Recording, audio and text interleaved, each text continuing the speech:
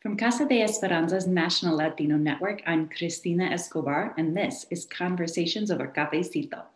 At Casa de Esperanza National Latino Network, we understand that visibility and representation matters. Join us as we interview advocates, community members, nonprofit leaders, trailblazers, and policy influencers about their contributions to end gender-based violence, what they wish they had known, and how their life experiences influenced where they are today.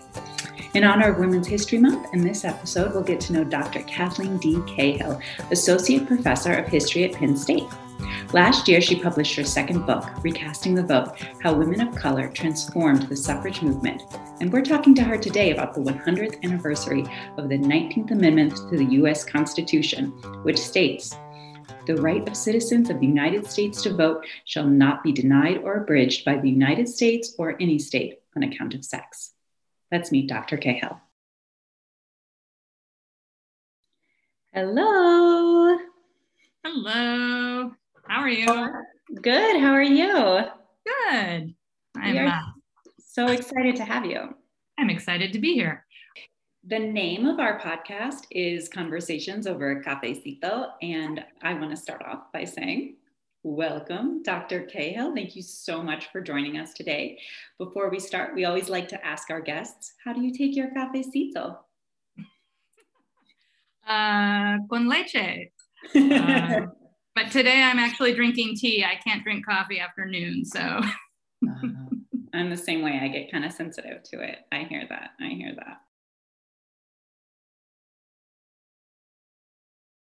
Being in New Mexico and teaching, I taught women's history at University of New Mexico, and that got me really thinking about this book that I wrote for the suffrage centennial, and sort of whose stories were going to be celebrated at that for the centennial. That really got me thinking about, like, well, what would a history of suffrage look like that maybe told some different stories and came from different perspectives? Yeah, and I'd love for you to delve in. Why does history matter in building sort of more equitable systems, especially around communities of color? I think in order for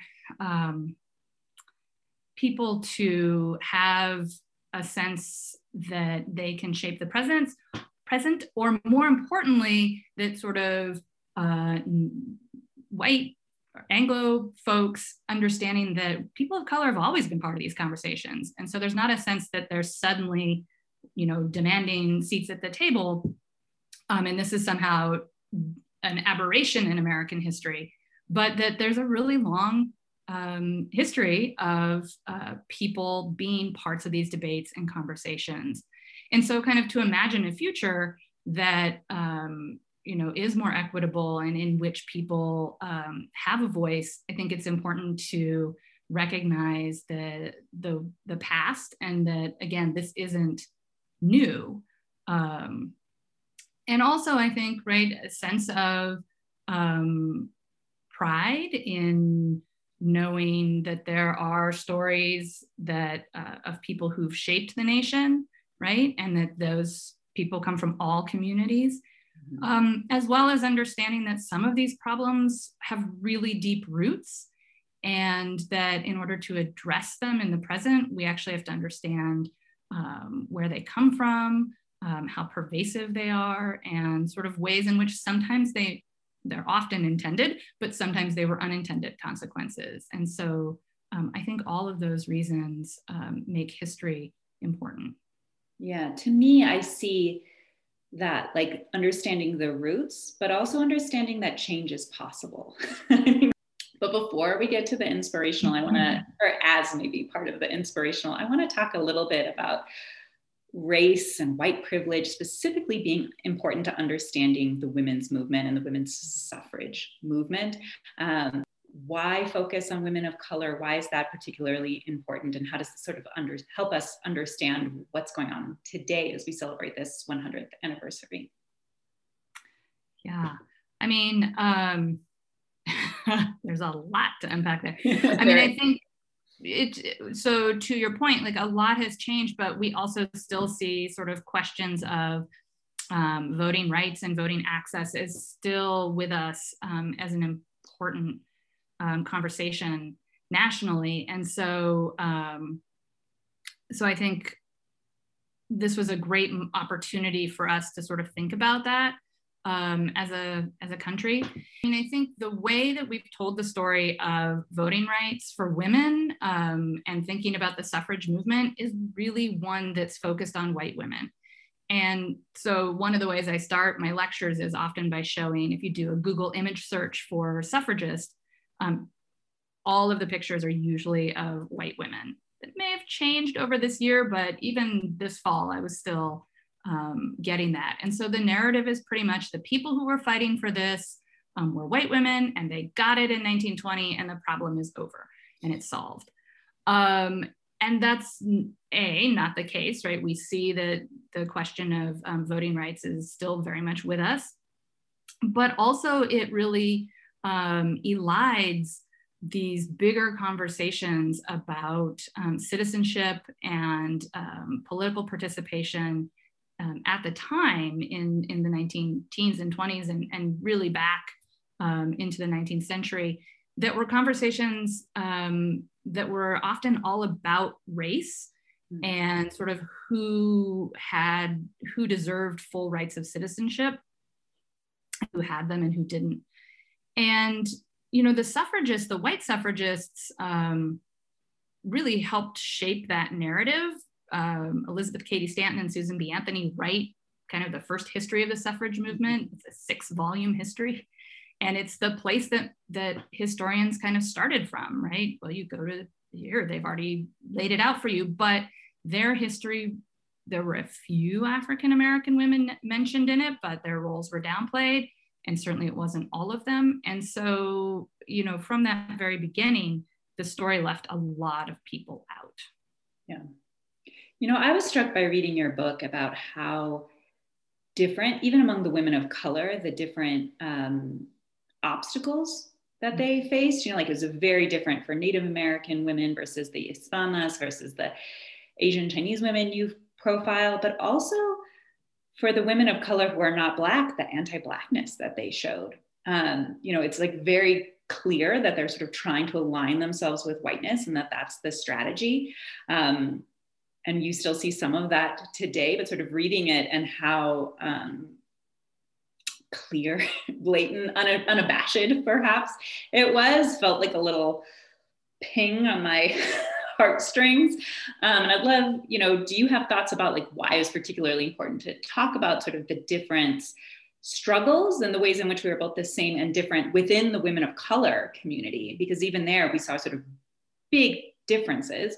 And I thought particularly the anti-Blackness showing up in stark contrast to some of the accounts of lynching in the book that are just brutal, and feeling like our communities, many of our communities, were not standing against that violence at the time, and the sort of healing and unearthing of that we need to do. People of color felt like they would lose positions, they would lose, they would lose something if they were seen as Black. And it was a way to kind of make themselves look more white and therefore closer to kind of full citizenship.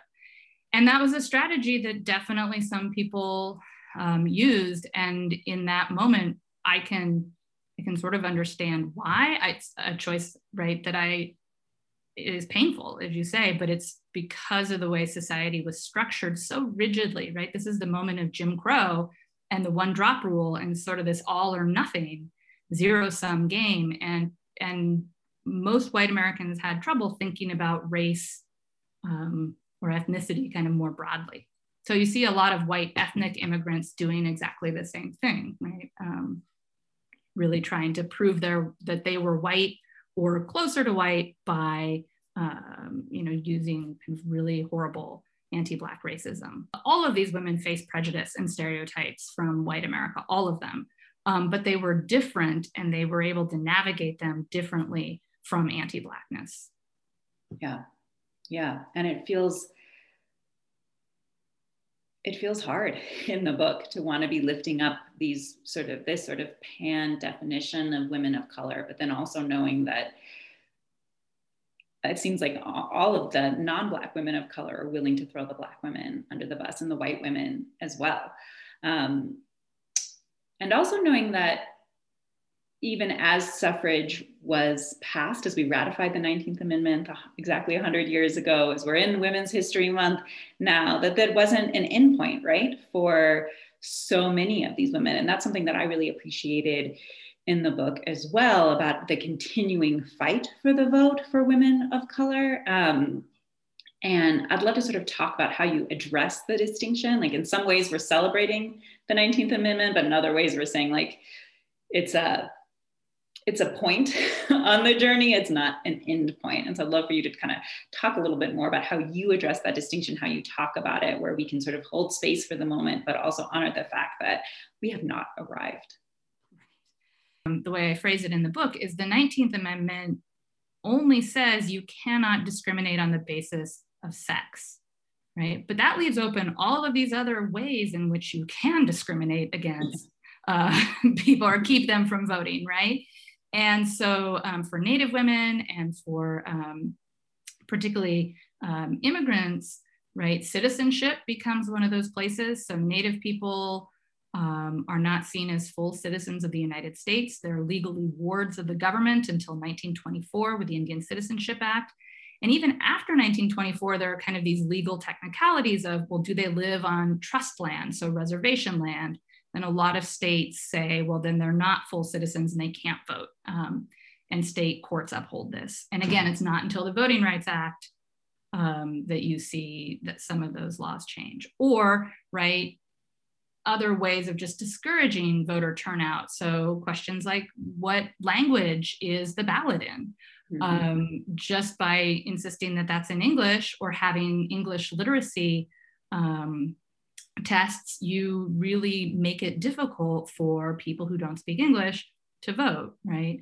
I mean, you see a lot of that kind of thing in Western states aimed at Spanish speakers, at Asian immigrants, and at Native people. So they're both, again, there's sort of a lot of other ways to keep people from voting, even if, like Native people in 1924 is when they are supposed to be able to vote, but there are a lot of ways in which they're kept from voting, even beyond that. It's interesting. We at Casa de Esperanza National Latino Network, we do a lot of work on language access, reading about the 100 plus year struggle, how this was sort of baked into our national history and has been something we've been debating and talking about the entire history of the United States. Was really interesting to see and to read about. Well, and that's right. And this, again, when I started this project, I didn't think about the Voting Rights Act and language, but the 1975 amendment to it includes sort of, questions about language access and having, again, election information printed in multiple languages, which really helps Spanish speakers, Native folks. And so it's, that's a little thing, but it's not really a little thing, right? Not that. Yeah. Absolutely. Absolutely. And that's one of the things that I appreciated about your approach as well, is I think a lot of times when we think about voting, we think about women getting the right to vote. We think about the Voting Rights Act, but we generally think of that history as Black versus white, and really thinking about the ways in which Native Americans, non-English speakers, also were affected, and the sort of the importance of that, I thought was really powerful. And so I'd love to talk about the suffragists that you picked. How did you pick them? How did you find them? I love how representative they are, and the different stories they sort of allow you to tell. But tell us, can you introduce them? I imagine a lot of people listening will not have read the book yet. We go read the book, but you want to kind of walk us through the women you picked, what was so interesting and exciting about them? Sure. Yeah, no, I'm always happy to talk about them. I think they're fantastic. Nina Otero Warren in New Mexico, as I mentioned, I was there. I learned about her from, New Mexicans, and her story, particularly her emphasis, again, her politics around suffrage come out of her being an Hispana in New Mexico, being a huge advocate of Spanish language in a moment where Anglos are really trying to, get rid of it and kind of English only and English in schools. When they write the state constitution, there's an attempt to embed English only in that she and her family, the male politicians in her family, are really pushing against. So when she gets involved in politics, again, she's coming from this other site of advocacy that, again, we generally don't think of as suffrage, but for her it was, right? That's what led her to suffrage, looking for the right to vote to help advocate for her community in New Mexico. Reading it, I was struck by how exceptional so many of them were, the first to get a PhD from Columbia, first Chinese woman, the first, there were so many firsts and big step forwards, but I was also intrigued by how maybe they didn't actually get along. Maybe there sort of wasn't that sort of natural allyship. It was interesting to see that they were in some ways really similar in terms of their exceptionalism and their commitment to politics and their communities, but in other ways, just different personalities, different approaches. And I thought that was really inspiring, because I think sometimes we hear a single story about what it means to be a woman activist or a suffragist. And it was nice to see that people are different. They have different approaches. They come from different places and they use different techniques, whether it's poetry or student organizing, that there's sort of all of these different techniques that they use and that they sort of add up to a bigger whole. Yeah, and that was really just a lot of fun to write about. And you're right, they really, most of them did not leave sort of substantial archives, diaries or things. And I had to kind of piece some of it together. So I don't always have a very clear, here's what I was thinking on these days, right? But you do get to know them. And you're right, they're all very different. They come from different backgrounds. Some of them knew each other. And so, for example, Gertrude Bonin and Marie Botno Baldwin knew each other, were very similar, don't seem to have gotten along at all. Right? Yeah. So, but again, as you say, that happens. And personalities do, come through in people's political activism as well. For sure. Sort of thinking about that difference in personalities, but also everyone being able to contribute and bring sort of their strengths. What do you think organizations serving women of color can do or can learn from your book? Sort of how do you see it as a jumping off point into today and the work that we're doing today around women of color's rights, voting rights and rights in general, human rights? Yeah, and I mean, I will say, even though those two didn't get along, right, one of the things that these women do, I think, have in common is they have a lot of support in their community and often in their families, which I think for some of them, their fathers were really supportive. Mabel Lee, who is the first Chinese woman to get her PhD at Columbia, possibly in the country, both of her parents are really supportive of her education. But having those sort of networks, particularly of other women, and being in spaces where they found that kind of support, I think was really important for them, because, as you said, these are long fights, long struggles. There's a lot of ways in which they, are running into prejudice or misunderstanding, and to be able to kind of have that, those communities to go back to and a place of support, I think was really important. I also think that they're working in tandem with some of the white suffrage organizations or the national suffrage organizations. And sometimes they found people who were good allies and were really supportive. And all of these women were sort of willing to engage across those conversations. There are other women who, don't, and their suffrage activism was different. And I don't really write about them, but they're certainly out there. But I think, I saw kind of an effort to find allies, and there were places where they didn't, but then there were sometimes places where they did. But again, there was also often a lot of work of educating that was exhausting, right? And you hear that today, right? I definitely think with like Black Lives Matter and some of these movements, folks say, you know, I'm tired of trying to educate the audience, like they need to do some of that work. And I saw familiar, that was kind of familiar to what I saw with some of these women who are constantly educating their audiences. I do think that their work really mattered in a lot of areas. But I also think that having those spaces where they could have conversations among themselves was really key too. Yeah, I see them in the book sort of both speaking amongst their own communities and then also speaking out more broadly, right? You sort of see that tension and then also sometimes a code switch along the way, right? Like definitely. That's definitely a part of it. It's like what different tactics, different voices, maybe even different methods for that, whether it's intra or external community organizing. Yeah, absolutely, right. And I think they were really quite strategic about that, kind of thinking about who their audience was and how they approached those audiences. And they all insist on being heard, right? I think that's the other thing is they knew that their voice needed to be at that table, and so they came.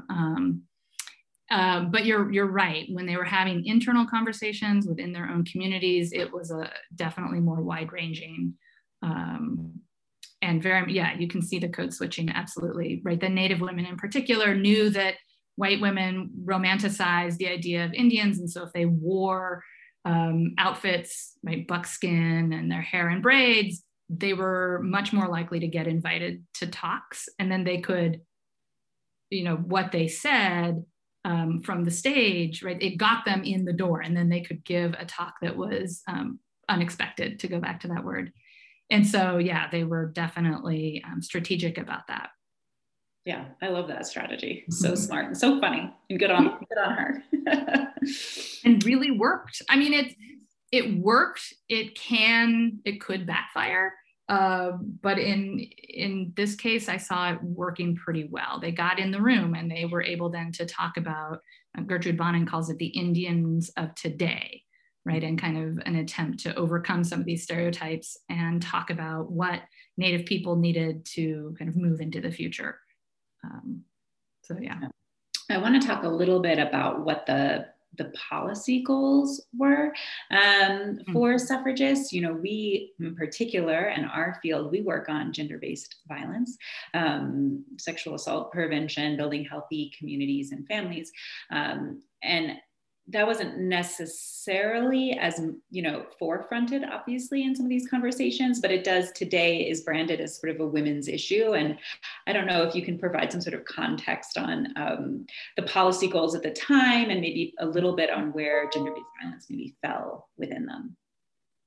Absolutely, right. So certainly in this period, it's sort of often known as the progressive era. And there are definitely a number of conversations about how governments at all levels could be mobilized to sort of make society better, right? To help address some of the real problems that industrialization and was causing in terms of the disparities of wealth, right? There's a massive immigration, you know, the growth of cities. So there are all of these kind of big problems that many people start to argue, well, we need the government to really intervene and help in this.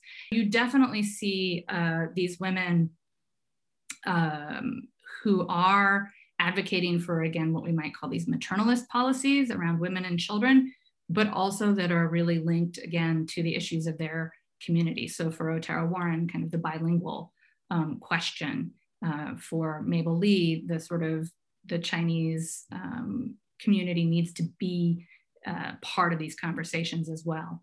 And so I think, and for African-American women, again, the Women's Club organization, they're absolutely talking about education. Carrie Williams Clifford really cares a lot about literacy, and she she collects books for children. She is involved with writing plays that get performed at some of the schools, but they're also talking about things like the violence that faces Black communities. So especially lynchings, but also Jim Crow, the Jim Crow car, and how it's particularly insulting to Black women, that they are thrown out of the ladies' car and put in the segregated smoking car, which was a very male space and actually kind of a dangerous space for women.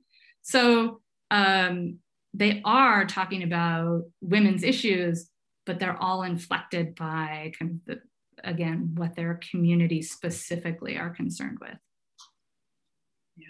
Yeah, that's powerful.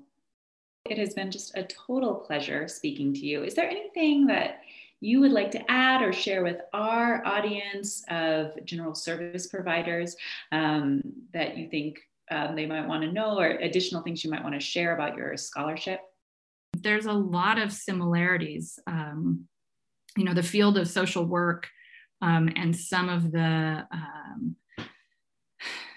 kinds of organizations that are really similar in doing the work that you guys are doing come out of this period around the turn of the century. And it's women that are building them. And many of those women are, as we've seen, active also in these questions about suffrage.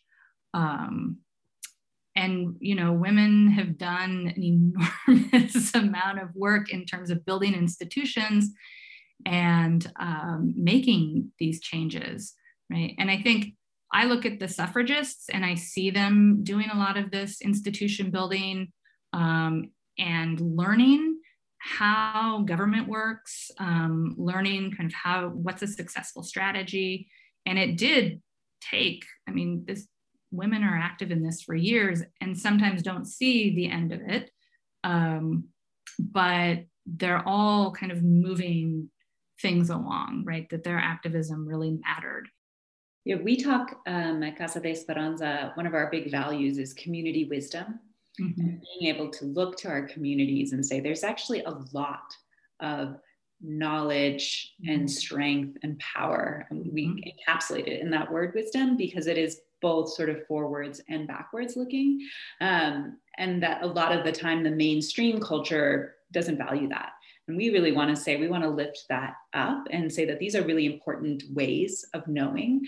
And that's part of why, we wanted to organize this conversation, is to think about the places where we can share those stories and uplift some of that wisdom and show the importance of keeping it and holding it and using it, right? We try to use it here and have found that is really important for our community members. And I think that's absolutely, all of the women that I wrote about really valued that history of their community and carried that forward. And I think that's really powerful and extremely important. And I like the way you put that sort of wisdom and that community wisdom of the past is going to shape that future. Yeah.